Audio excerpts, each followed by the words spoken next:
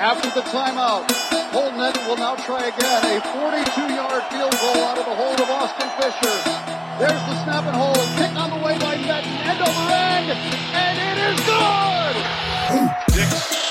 Marchie Murdoch in motion. He's got the football now. Across the 20, 15, 10, 5. Touchdown, Iowa State! This is Down the Pipe and Natty Light.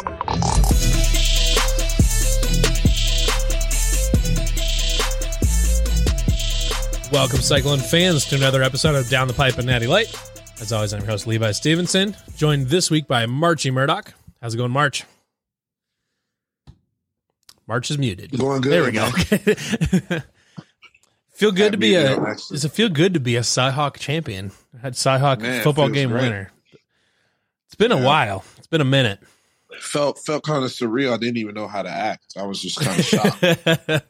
I jumped into the Twitter space that Hakeem and you and Charlie Kohler and all had after the game.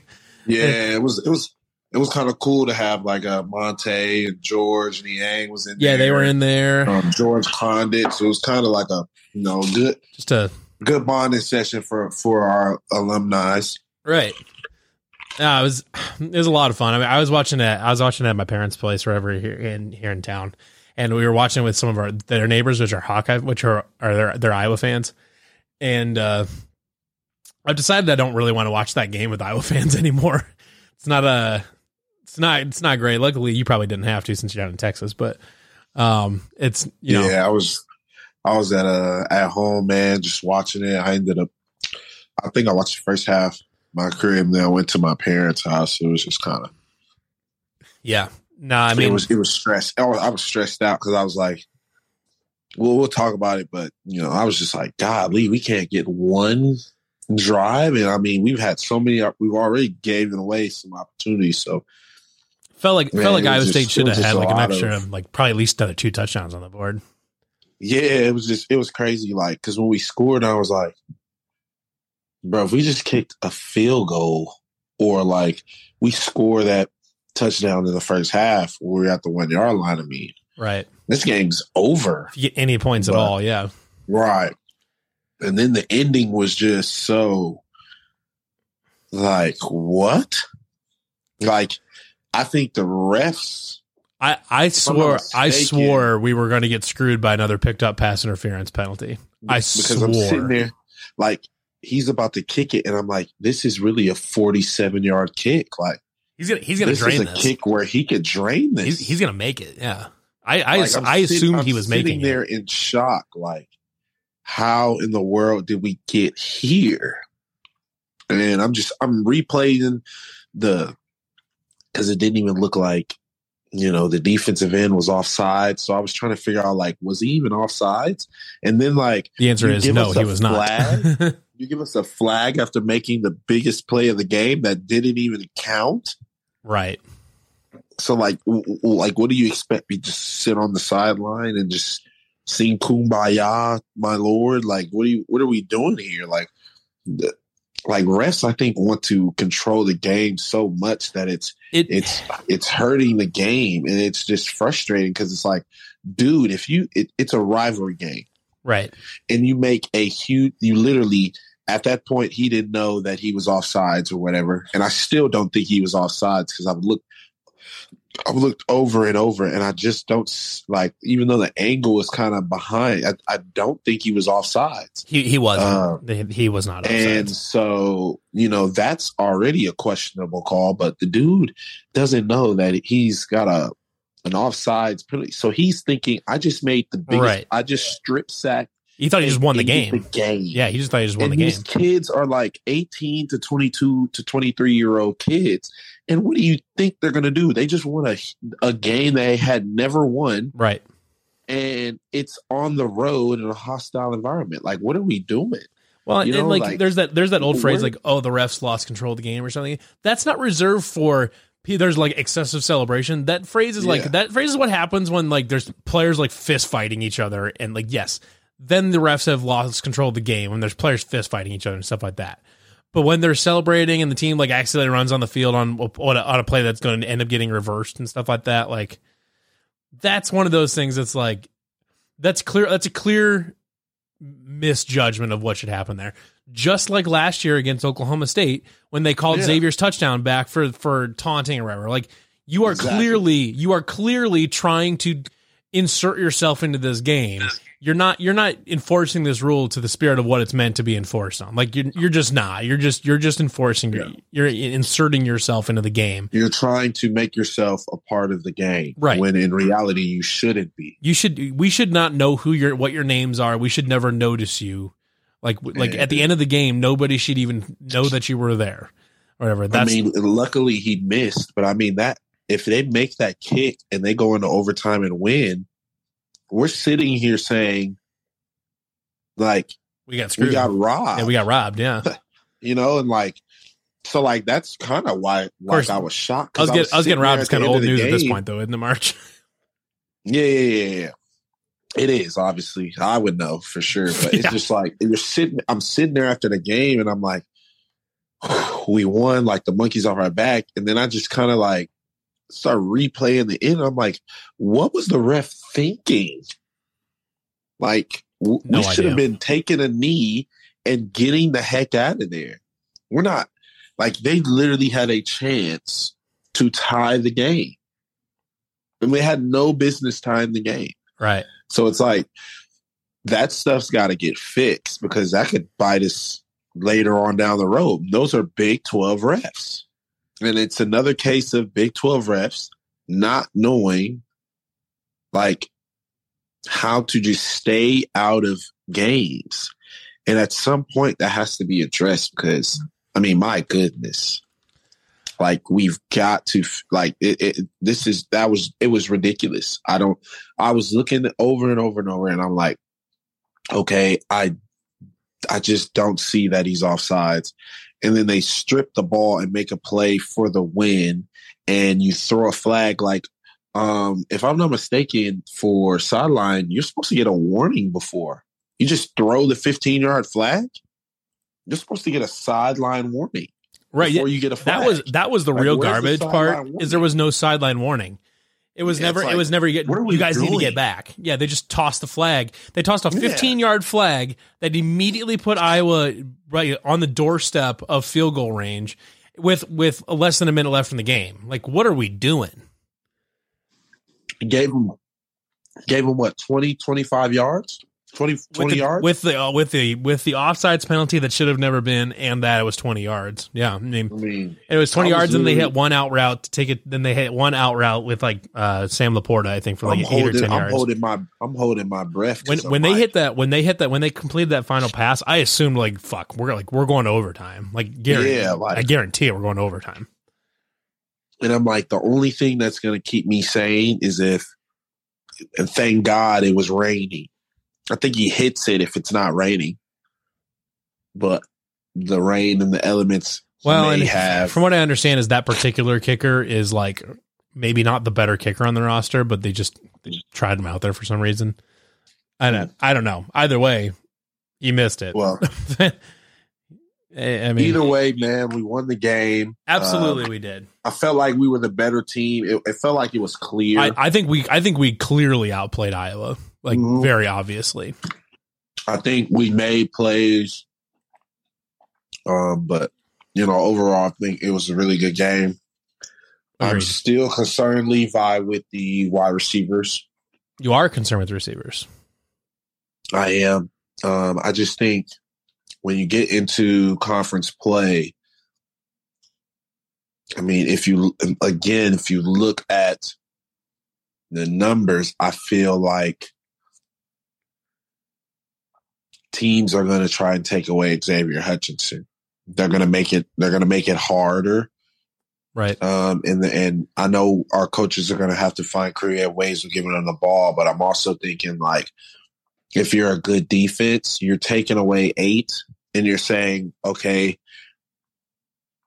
what can the other guys do passing game wise? So that's something that I'm kind of keeping my eye on because I just know that to be a championship team in the Big 12, you can't rely on one receiver to kind of just be there every single game, 100+ yards and that type of stuff. You need multiple guys that can get open. I think Jalen Noel was huge on that 21 play drive. Jalen Noel, yeah. And then was it either the 4th down or 3rd down catch? I thought Aiden Bitter made Aiden Bitter's catch was one of the best catches I've seen in the last 5 to 10 years of cycling football. I didn't think he caught it, and then they showed the review, and I'm like, he caught it. 2 feet down, not even just one. He had both feet down, and with it, and he had the hand under the ball. Perfect, it was textbook. Oh, it was incredible. And then it was incredible because then right after that, Xavier Hutchinson makes a crazy catch. So I pointed that out in the film room article I did this week. Is that both catches were incredible, but part of it too was like the throw from Hunter Dekkers on both of those was pinpoint. Like the both of those plays were both of them were basically entirely undefendable. Because if you look at that first one, Hunter Dekkers throws that, he's on the opposite hash, 15 yards downfield, and he throws that just a little behind towards his outside shoulder and about a yard out of bounds or something like that, where literally only Aiden Bitter can get to it. He's the only one that can touch that pass. And which is an important spot to put it, because when you have that when the ball's traveling that far, obviously the defender has a lot more time to react to it and potentially jump it, whatever. But the defender was shading behind him upfield, so he throws it behind him on that comeback, and Aiden gets right over to it and makes, like I said, one of the best catches I've seen in the last 5 to 10 years from a cycling receiver. And then right away the next play, they line up. Well, one. It's fun. One thing I'll mention too is how they lined up Xavier and how they matched him up. But they basically said he saw X on one-on-one coverage with Riley Moss, and they sent him on a go route essentially. And Hunter Dekkers saw that, immediately planted his foot and sent it downfield to X's outside shoulder. Well, Riley Moss was shading inside because he's a corner that likes to gamble a lot. He was playing inside to try to cut something off. Well, Hunter Dekkers on a long throw hits him right on that back shoulder. X makes an unbelievable adjustment in the air. Like that catch, like there's a lot of times where college receivers and college and pro receivers make hard catches look easy. That one looked hard, and he still made the catch. Like, Marty, you can comment on that at all, but I mean, like, because he was coming back and kind of he was falling backwards towards his right shoulder, kind of over his body, and also falling to the ground while drifting towards the sideline and trying to keep, I mean, like the athleticism and balance required to make that catch was super impressive. I mean, that's the throw was just so beautiful, wasn't it? I mean, just dropped it in. I mean, it was so beautiful because even if Xavier doesn't come down with it, no one else could get it. Riley Moss had no chance at it. But I think that's one of the hardest catches to make. That's one of the hardest things to do in the sport is to catch the football and you're leaning and you're tracking the football like that. Right. But obviously you can kind of tell that he works at it because he makes it very routine. Yeah. I think he did it again. He almost made a one-handed catch that was just like it. It was later in the game. He almost caught it. Like if he catches that, it's number one play. I mean, it was like a mirror. Easily. Yeah, it was like a mirror of that Odell Beckham catch. I mean, it would have been bananas, and he almost made it. I am gonna say I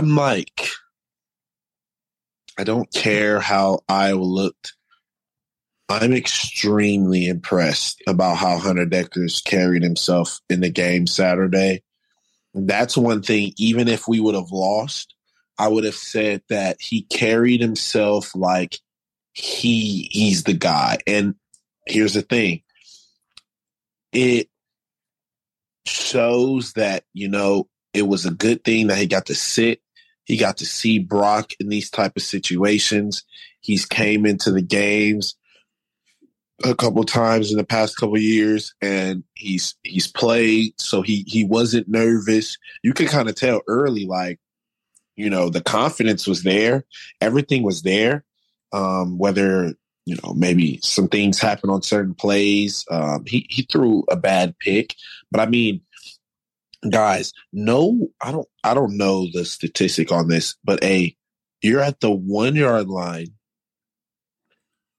in the beginning of the fourth quarter, 99 yards, and credit the defense, by the way. I mean, goodness, 2 special teams. I talked about it last week and said that they had special teams. I mean, the punt team was atrocious. I've never seen a guy I've never seen a guy block 2 punts in a game. It's worth noting. The same guy did it. This might actually be worse, but the first one was actually a shanked punt that went off his helmet. Like it wasn't he stuck his hand out and got the first one. It was a shanked punt that went off his helmet. And so but it was Tyler Perkins, true freshman punter, never punted at Kinnick and all this. Like I'm going to attribute the first one to nerves because he had a couple other punts that game that were just fine and they actually were pretty good. So like I'm going to kind of chalk that one to like kind of true freshman nerves on the road. But you hit the nail. It's the same. It was the same guy, and they put to me, if you're keeping protection up that close to the punter, they can't approach it the same way that an offensive lineman does approaches pass protection. I mean, because pass protection is designed to sort of redirect rather than to stop. Well, you can't just kind of absorb the rusher or redirect them on a punt because they can just stick their arm out and block the punt. You have to push them back and you have to stop their progress forward towards the punter. And on both punts, the rusher was a Van Ness, I think is his last name, or whatever. He essentially went straight at the blocker and pushed him back and then stuck his hand up and blocked it. I mean, to me to be frank, this is like, that to me, this is like a coaching. Like to me, you would coach that blocker and say, you cannot sit there and wait for him to get to you. You have to go get him and push him out. You have to push him away from the punter to give him an extra step. Like, I'm not even like, I didn't play college football and I'm not a special teams coach, but even I can look at that and say, this player has not been coached properly on how to block for a punt. Right? Like, look, I don't know. I don't know what's going on with special teams.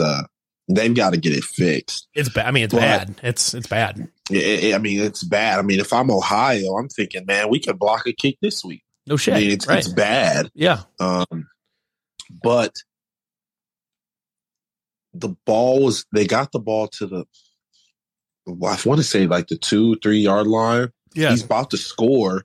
And I thought it was Orion Vance that knocked out, but it was actually TJ Tampa. It's TJ Tampa. I didn't see it until I even tweeted after the game at Orion. I'm like, you made the biggest play of the game. If they score right there, the game's over. To credit Orion Vance, he actually did have a good game. If you go back and watch tape, he actually did have a good game. But TJ Tampa had a good enough game and made enough big plays that he deserves kind of his own special recognition. Yeah, because I don't know if you remember seeing him, but not only did he punch out that fumble earlier in the game, he tipped the ball. He tipped the ball straight to Colby Reeder on Iowa's what we thought was going to be their last drive, but what ended up being their second last drive.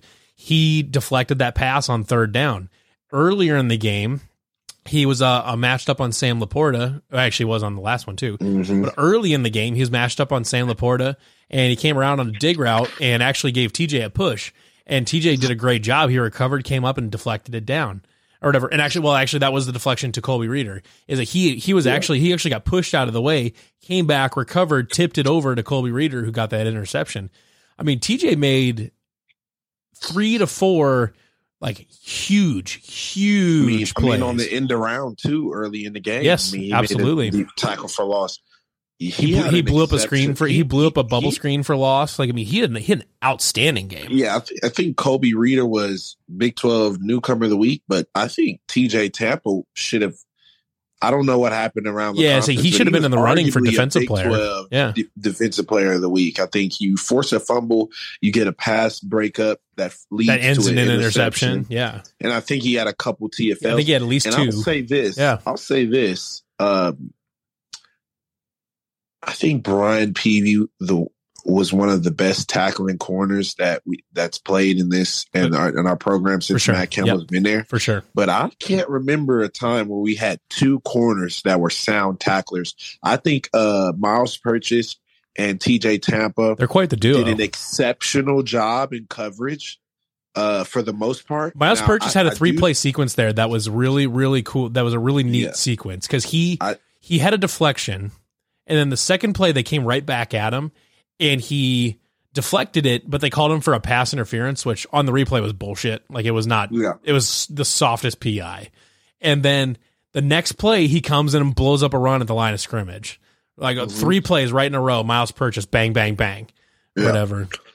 And then you had all those plays by TJ. I mean, I think our corners played really that. If that was something that, you know, I would have thought win or lose. Our corners came down. They were sound tacklers, but they were good in coverage. I Agreed. think TJ Tampa was good in coverage. Now, I do think Iowa, if they're looking back at the film, they're thinking, God, Lee, we had at least 3 to 4 drops, maybe on, I don't know if it was on second or third down that would have led to first downs. Some drops and some really bad throws by Petrus. I think it was tight coverage, and that's what you want. You want to make it tough on him. But just to go back to Hunter Dekkers, TJ Tampa makes the biggest play of the game. But to be at Kinnick Stadium, you got to go 99 yards for your life, for your life at this point. And you go down the field. Now, also, I got to say this. Man, that offensive line played their butts off. Yes, they did. And this is the first time that honestly, even when we played in 2017, that I could see them. They're pushing around Iowa. Yeah, they were pushing them around. Iowa around to the point where Jarrell Brock was getting holes and he was hitting it, and he saw holes and he hit them. The first big run. So they ran a QB screen, got a penalty. They got an offside on Iowa. And then the next run right after that, Jarrell Brock had like an 8-yard run or 10-yard run. Yeah. If you watch Zach Ross on the right guard or whatever. He just pancakes his dude. I mean, he immediately turns him, puts his ass on the ground, and Jarrell Brock right through or whatever. And like I think that was there was. I feel like there was so many kind of unsung heroes in this game for us to just keep us in the game, and that was mainly the defense. But again, the unsung heroes and the true heroes was the offensive line creating holes for Jarrell, and creating pocket space for Hunter to go and Hunter to throw the football. But in the end, your quarterback's got to deliver some throws. Yeah. And he's got to be calm, cool, collected on third down. And I think that whole drive, I think we had about 3 or 4 third downs. 5 of them. Where,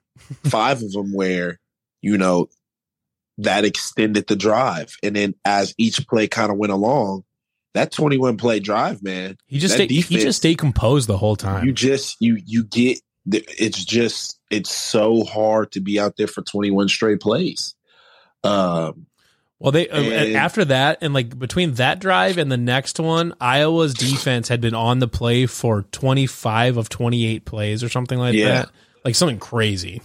I mean, so it's just beyond, that's a lot of balls, man. 21 play drive, 99 yards. You take up so much time, which was the underrated thing because it forced Iowa to kind of go in survival mode. And in that very next drive, they couldn't do it, which is my point. When we took the lead, I was like, this next drive is the game. I think this next drive is the game. If we can stop them, get them off the field, and get the ball back and be able to run the football like we had been doing, I think we win the game. And ultimately, it almost got taken away from us, but we won the game. And I thought Hunter was very composed. He was in Kenny. I think he was composed early on. I think he sat in there. He didn't try and scramble out, and he made some good stuff. Now, we had some self-inflicted stuff, getting in the red zone 3 times. We've got to come away with more than 3 points before that last drive, even just field goals in those type of games. We gotta somehow get points. You can't turn the football over twice. And I'm sure that's something that they'll be talking about, one with Jarrell and one with Hunter trying to force it to Hunter in double coverage. But again, he was composed, he let it go, and he kept playing. And that showed me that, hey, we got something here. Like, this is the guy. And so I'm excited to see how this, this season continues. I'm definitely putting us on the upset watch this week against Ohio. It's tough to play a rivalry game with so much emotion like that, and to come back the next week, with that same hunger, the same fire. I know Coach Campbell's drilling. Coach Campbell's probably thinking, I don't want these guys looking to next weekend. So I know this is a huge weekend. Ohio, I think, just played Penn State or something like that. Yeah. Doesn't really matter. Obviously there's some things we got to do on offense. We got to find another receiver. I also think we need to find, I really am intrigued to see, because it looks like Norton's the 2-back in my eyes. I think Eli Sanders. I would be surprised if Norton. I would be surprised if Norton plays this week. I'm saying I think they rest him. Yeah, I think they'll rest him. Come back for next week. Yeah. But it looks like, man, from the little we saw, he has that it. He kind of has that it. He does. I think he does. I think he has that. He's just an explosive where runner. Like, he's the next guy up. Like, I think it'll be him and Jarrell during the season. Just got to keep him healthy. And with that being said, I think those are kind of the two issues. I mean, the offensive line kind of showed me that, we can open up run holes. And so if we can do that consistently, I mean, Iowa's defense is not slouch here, They've played really well. I mean, if you're Iowa, you give up 3 points the first game and 10 points the second game. And guarantee you, if you told Iowa fans at the beginning of the year, they say that they're 2-0 and they're going into Nevada feeling good about themselves. Yeah, right. But now they're 1-1 and they hate it. Now they 1-1 and they want to fire everybody and get rid of the whole team. And they want to fire and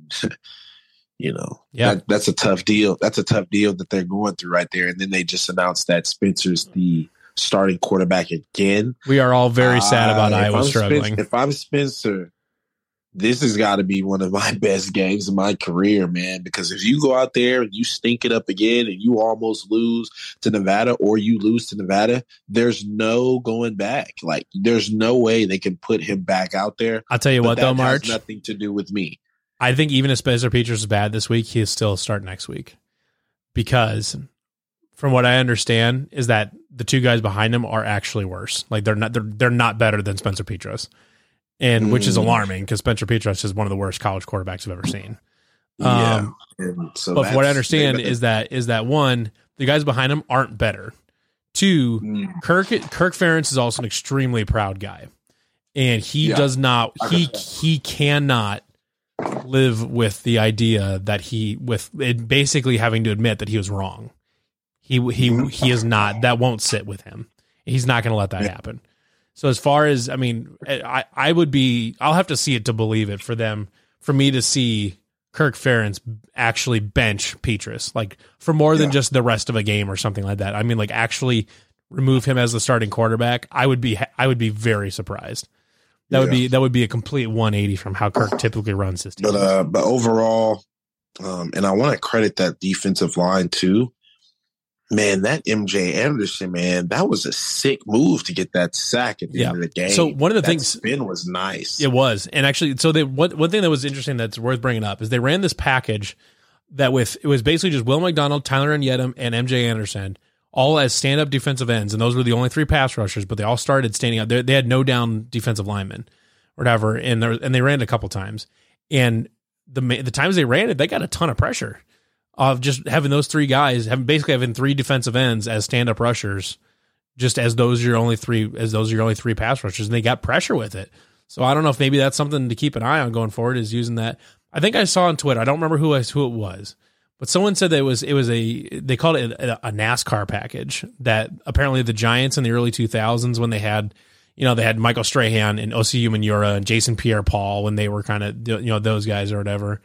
And when they had those 3 guys, they would run this package where they ran all 3 of those guys as stand-up edge rushers, essentially. And I think, and someone pointed that out, this set that they used with Will McDonald, Tyler Yedem, and MJ Anderson is pretty similar to that. So that's a really interesting little wrinkle they threw in there. And I'll be curious to see if they use more of that going forward. Yeah, they do, because, man, that was it was effective. The movie made, if I don't know if people were watching, but the movie made, man, that was some. I mean, that's some like really good. That's like the shit you see on guys that are getting drafted. That's the shit you see on the tape for guys that are getting drafted. You see on Sundays. So right. One thing I do want to say though is that while I'm glad we took the time to spotlight TJ Tampa and stuff like that. In that package, that specific package, because we might see it more, but it was really hard to evaluate how good the defense actually was last weekend, because Iowa's offense is so monumentally bad that like it's hard to look at. It's kind of like it's honestly it's almost worse than an FCS team, because it's not like playing UNI, where UNI is not an explosive offense by any mean, but they're really fundamentally sound. They've got good offensive line play and stuff like that. So like if you're doing a good job and you're not getting beat in the trenches, and you're having success on the lines and stuff like that, and you're holding them down or whatever, and making it difficult for them, like, you can at least look at your defense and say, okay, the fundamentals are there, the offensive line is there, things like that. But Iowa's offense is so bad. I don't know how you grade a defense based on how they play Iowa. One, because like I said, Iowa's offense is one of the worst college football offenses we've seen in a long time. Right now, Spencer Petras is currently on pace to have the second worst single season QBR in the history of that statistic, which, like, the QBR rating is probably, I don't know, 10, 15 years old now or something like that. I remember when it kind of first showed up, probably like mid to late 2000s, maybe. It's a little bit newer statistic than like traditional QBR, traditional like passer rating. But like in the history that QBR has existed in college football, Spencer Petras is currently on track to have the second worst season ever in terms of QBR. His season QBR is like 3.1 or something like that. He had a blistering day last weekend with a QBR of like 11 out of 100. So like terrible quarterback, horrible offense that hasn't been updated since 1998, whatever. Like, I don't know how you evaluate a defense against an offense like that. That one doesn't run a scheme that anybody else runs. Nobody runs anything like Iowa, and that offense is so bad. Like they just can't throw the ball. So I don't know. I'm struggling to look at how you evaluate a defense against something like that. But the other side of that too is Iowa's defense is exceptionally good. They're as good as advertised. So the success that Iowa State did have, like in the running game, and we saw the offensive line have a good game against a very good Iowa defensive line. That is in contrast very encouraging compared to what we saw like the defense do to the Iowa offense, which is, who even knows. The defense didn't really have to do much to slow down the Iowa offense. They kind of slowed themselves down. Yeah, I agree. I think, with that defensive line though, just with Iowa and how good they are, that's something that I kind of tip my hat to the defense, the defensive line, because those boys have given us problems for a while. So for our defense to kind of, our defensive line to kind of handle up front, almost good. And again, our corners, I agree. You know, their offense is so bad, it can almost just kind of be like, misleading. But again, man, the Iowa still, with their special teams and their defense, they're a tough team, dude. Like, there's no way a regular team, is even winning that game going into the fourth. Like I'm sitting there and I'm like, we're outplaying these dudes, and somehow I'm pulling my hair out, and we're not even winning the game, but we're on the, we're close to winning the game. Like, it's just weird, and I credit them. But against those Big 12 offenses, I guess, which is why I think this week it would be intriguing to me, just because I have no idea what Ohio has, but well, I can tell you that Ohio is pretty bad on both sides of the ball. They're a little bit better offensively than defensively, but they're pretty bad on both sides of the ball. Yeah.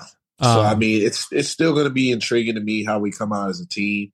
I'll be curious to see what the energy looks like, just to see if what does the energy look like now? Because we saw it the first week, and we saw it against Iowa too. But there was times that they were successful playing with tempo, and I'll be curious to see if they come out with that energy to play tempo and stuff like that. Is it an 11:00 game? It is a 1:00 kick. Okay. Baylor is an 11:00 kick, which sucks. Yeah, which I saw that, which I'm kind of shocked, because I was thinking with us winning, that would be almost 2:30 ESPN kickoff. Well, 2:30 is kind of 2:30 isn't as popular a slot as either 11 and then like the late kick, like a 7:00 kick. Those are more popular than like the 3:00 kick. Yeah, but and like I said, I'm intrigued to see how we come out going into this game. And then, obviously, head in the next weekend or, to next weekend. So, again, I was impressed with the team. Hey, we finally got over the hump. The monkey's off our backs. All right, now let's take this momentum and, continue to push on. I also, I wish I was in Ames for this weekend, because I really feel like it'll be rocking. And now that we've beaten Iowa, I think, that can kind of spring us into that Baylor game where it could be loud in there. I know people are going to be up early for that one. So again, hopefully we take care of business, man, because I'm really excited. Man, it just feels good to get that monkey off our backs. Again, I was just sitting there and I was just like, dang, we did it. Like, I don't even know this is my first win as an alum, or just in general being with Iowa State. So it's just something that, it felt good. It felt good. I felt happy for Coach Campbell because he finally got the monkey off his back. I thought that they would mob him, or, coming into the press conference, they would ask him to talk about how big of a win this is for him. And, he's that type of guy that always downplays it. But I think deep down, he really wanted this game. So happy for him. Well, I think someone kind of did ask him about it a little bit, but then he pivoted to, he's like, I spent this whole summer coaching 6th grade Gilbert girls softball. We won the championship and all this, or whatever. And that was his first move. Is that he did play it down and say, you know what, I'm more proud of, I'm even more proud of us winning the 6th grade softball championship or something like that, or whatever it was. And it's deep down, he wanted this game bad. And it's like that, but he's a humble enough guy that he recognizes that his players deserve the credit for it and all that or whatever. So I really that was a great moment. And then was it Tuesday, I think, for the press conferences, or for the weekly media day, whatever. TJ Tampa wore a 6th grade Gilbert girls softball championship T-shirt to the press conference. So that was pretty funny. How did they even get those made? I don't know. I don't know if they if Campbell you know what I bet happened is they won that, and then Campbell immediately got 100 T-shirts for everybody in the program to wear. I bet he did. Yeah, that's probably exactly what he did. But just to show off. Yeah, just to show off. He kind of talks about how he good of a coach he is in other sports. So yeah, but again, man, just happy for him. Really happy for that whole staff. Coach Haycock. For sure. I mean, he's always coached a pretty good game, man, against Iowa. So it's good to see that Coach Haycock and those guys that are still on staff got to see the fruits of their labor, man, because again they deserve it, and that's been obviously we know, but the rest of the world that's kind of been everybody knows about Coach Campbell, but that's kind of been like the kryptonite for us, man. We just couldn't get over the hump for some reason. And we've been so close from the muff punt with an opportunity to win a couple of years ago. I mean, 2017. It's just been. I mean, I'm probably forgetting of another game. Even last year, it's just kind of like, golly, when are we ever going to get this thing done? Like, what are we doing? But we got it done, We did. So now, like I said, I'm intrigued to see how do you respond after a rivalry game, a huge rivalry game win. Because I think if you go out there and you perform, that shows everyone that we can be for real. We're mature enough to move on and take care of business. And now you go into that Baylor game, and if I'm not mistaken, Baylor lost to BYU. Now BYU's playing in Provo. BYU's good. They're good. But, you're watching that BYU game and you're like, we just played in an environment kind of like that. So with them having to come to Iowa State, that's a game where you can come out and you can make a statement. But first, you got to take care of business against Ohio. So that's just kind of my thought process. For sure.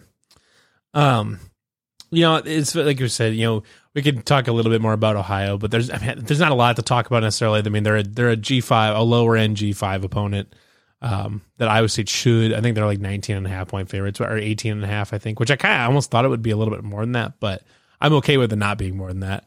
But like March said, I mean, for me, as long as they don't come out flat, like I want to see at least a little bit of energy. It doesn't need to be perfect or anything like that, but come out with good energy, and some good intent. And I think they should be able to handle this game fairly easily. Let's go on. You want to do our players to our MVPs and our predictions? Yeah. All right. Go ahead. All right. Let's go offensive and defensive MVPs, and then a score prediction. You said you want me to go first? Yeah. You go first. Okay. So our player to watch MVP, this week is gonna be, it's gonna be Aiden Bitter.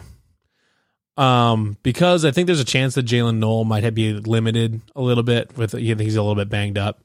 So he might be limited this week, man. And Aiden Bitter is next on the depth chart right behind him. We saw him have a big catch net last week. I'm sure X will have probably 7 to 10 catches or something like that. But I'd love to see Aiden Bitter haul in 3 or 4 of them, or 3 to 5 catches or something like that. And really see his development and see what he can do. So Aiden Bitter is my offensive player, MVP or player to watch for Saturday. Defensively, I'm going to say Will McDonald. I know that's kind of a cop out, but I want to see Will McDonald finally get a sack. He's got a couple fumble recoveries. He's made some really big plays. He's been like his impact on the defensive line has been significant up to this point because he's eating up so much attention. But against a weaker opponent, I want to see him get a sack. I want to see him get a few, get some sacks so he can. I want to get him going towards beating setting the Big 12 sack record. So I'd like to see Will McDonald get a sack or 2 this weekend, assuming he plays. He's not hurt or anything like that. But like against Southeast Missouri, he probably didn't even play half the game because they just ran a lot of the younger guys for a lot of that. So I'd like to see Will McDonald if he's playing a bunch of the game, and I'd like to see him get a sack or 2. Final score prediction. On the nightcap, I said 37-17, but now that I've had some time to think about it, I think I'm going to drop Ohio down a little bit. I'm going to say 30. I'm going to say 35-13. 35-13. I don't think they're going to score 2 touchdowns, but a couple field goals. I'll say 35-13 Cyclones. What do you got? You need your players and your prediction, March. What you got? Okay. Did you do special teams? Oh, I did not. But my special teams player is definitely going to be Tyler Perkins, the punter. I don't know how much we're going to need him on Saturday. Hopefully not much, if any. But if he does, I want to see some confidence. I want to see some good kicks and stuff like that. Because when you're a young kid, you get a punt block. Sometimes that can really hurt your confidence. Now he did have a couple other really good punts later in that game. But I want to see him come out, boom a couple of them. So Tyler Perkins. Okay. I think my offensive guy will take Jarrell Brock. I think just in this game, you would like to see, the run game kind of hit. I think if they are that bad defensively, we'll be able to run the football on them. So I go with Jarrell Brock. I think he'll kind of start to assert himself as the number one running back. So I go with him. And then for defense, I'm going to go Anthony Johnson. I think he had a sneaky good game where I know we talked about the corners last game, but I thought he had a really good game as far as just being the team leader, communicating, making sure everybody's in their spots. And he looks kind of natural at the safety position. Now that I'm watching him and seeing him play, he looks kind of natural. And obviously he's got the cover skills because he played corner. So I'm going to go with Anthony Johnson. I think these are those type of games where, somebody on the team gets like 1 to 2 picks, and I think he'll get one of them. And he can be an enforcer. He can be an enforcer on that back end. Right. Ohio. And, he even made a play, he did. On the late drive, forcing it. I don't know if that was a PBI or what, but he forced the ball, incomplete pass on a blitz. So I'm going to go with Anthony Johnson. And then special teams wise, I'm going to go with whoever's the punt returner for this week, since looks like Noel may be limited. I'm expecting them to punt the ball a lot, which means the punt returner will probably have a lot of, room to go out there and make plays. I'll be curious whoever that is. I wonder if it'd be like Demetrius Stanley. I think they might put him back there. Yeah. That was one game. That was one player I meant to touch on earlier when you were talking about the receivers. He had a tough day. He had a tough day. Yeah, he had a tough day. I think he'll bounce back, but he had a tough, because that's a guy that you and I have been looking at as like, this could be like the third guy after X and Jalen or whatever. This could be the third guy to step up. But he had a tough day last weekend. Yeah, he did. So like I said, man, going into that Baylor week, we've got to have guys because they're going to key on with Dave Aranda too. They're going to key on Xavier. So we're going to need guys to step up and get open. Can't just be one guy, because eventually the right team will have the right scheme, and then everybody's going to follow after that. We got to be able to move him around, find ways to get X the football. That's not what I'm saying, but I'm saying that,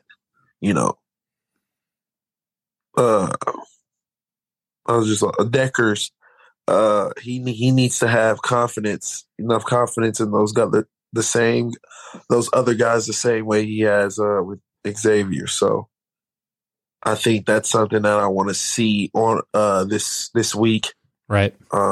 Against Ohio is I pray that we have a huge lead and we can just get those guys out, so that way those other guys can come in and we can see, like, bro, who can get open. Like who can go out there and make those same type of plays, because eventually, man, we're going to start seeing some really good teams. I don't know if people watched Kansas State and Missouri last week, but man, You know, I mean, Yeah, Kansas did State's anybody solid. see Kansas beat West Virginia? Kansas is suddenly a team you don't mess around with. Like, I'm scratching my head. Like, as soon as we beat Iowa and get pretty good, now all these teams, you know, Kansas State is always, you know, usually they have their years Yeah. of being good. So that's not surprising. But that Kansas win at West Virginia was very shocking. I think Kansas was a team in the offseason. Kansas was a team I thought had a shot to make a bowl game. Yeah, I mean, I've always been a big Jalen Daniels fan. Since because he played, I think he got it. Maybe it was even his first start, but he played against us in 2019. I want to say at Kansas, or no, it'd been 2020 when we played at Kansas.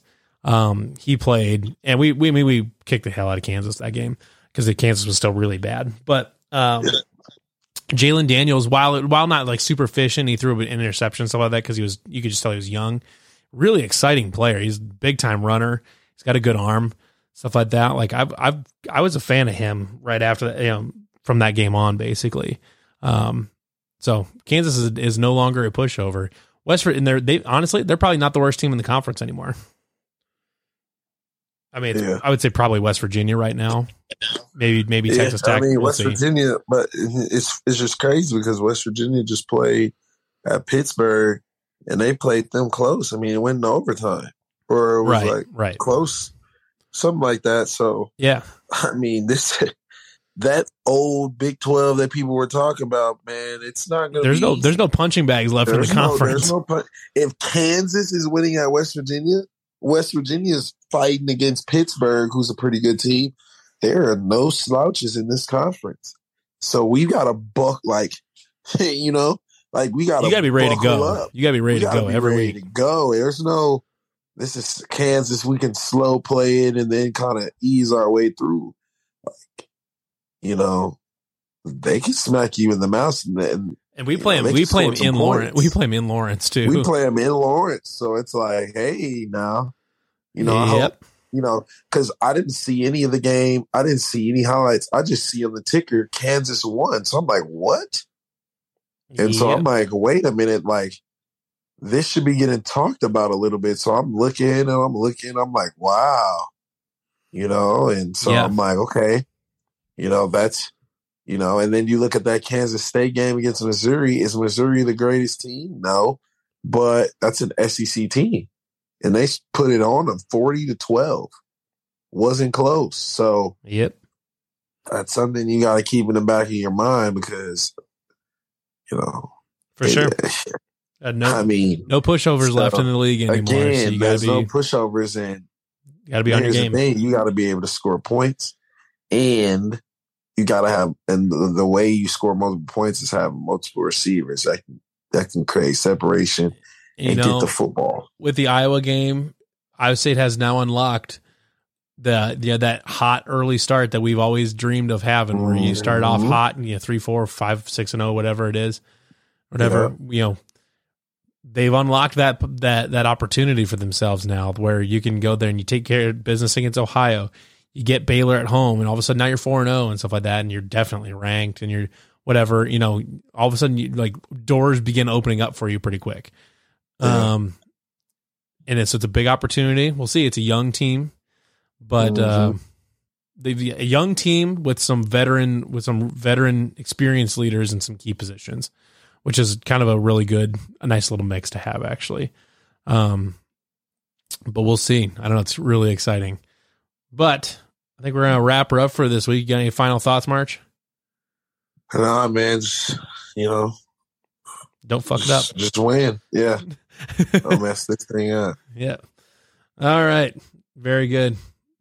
Well, everybody, thank you for listening to this week's episode of Down the Pipe and Natty Light. For Marchie Murdoch, I'm Levi Stevenson. Everybody have a great rest of your week. Go Cyclones.